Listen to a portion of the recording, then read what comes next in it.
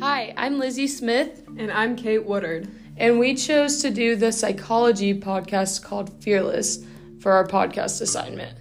Kate, why did we choose this one? We're both interested in psychology, and we thought that it would be an interesting topic to learn about. Right. What is this about?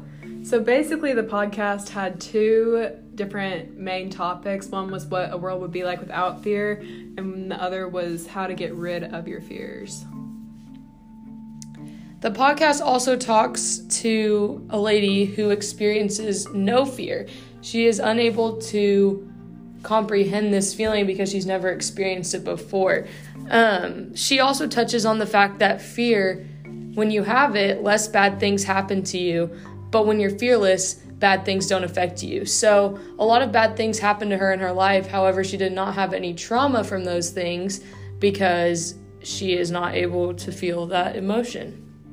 So this really raises the question, do we need fear to navigate the modern world, and is fear still useful today? And I personally think that we don't necessarily need fear in the sense that our ancestors needed it, because in the podcast it talked about how our ancestors needed it to survive in the wild, but we don't really live in the wild anymore. But in the modern world, it is still useful to some extent. I would agree, and I also think that in the modern world, it's a big deal that we should have fear because we need to be able to protect ourselves from some of the other threats around us.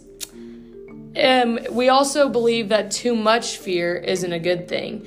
Not to the fact that it's like a crippling fear and it scares you.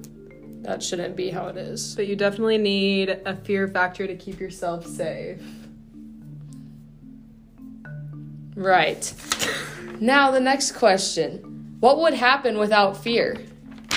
Okay, so in the podcast, it was talking about how, I can't remember which psychologist it was, but one of them mentioned that you can live without fear if you have logic, but this is assuming that every single person has logic, and if they don't, then it will be utter chaos, and everybody will be in danger, whether they know it or not. Right. So, really, it's up to you. Do we need fear or not?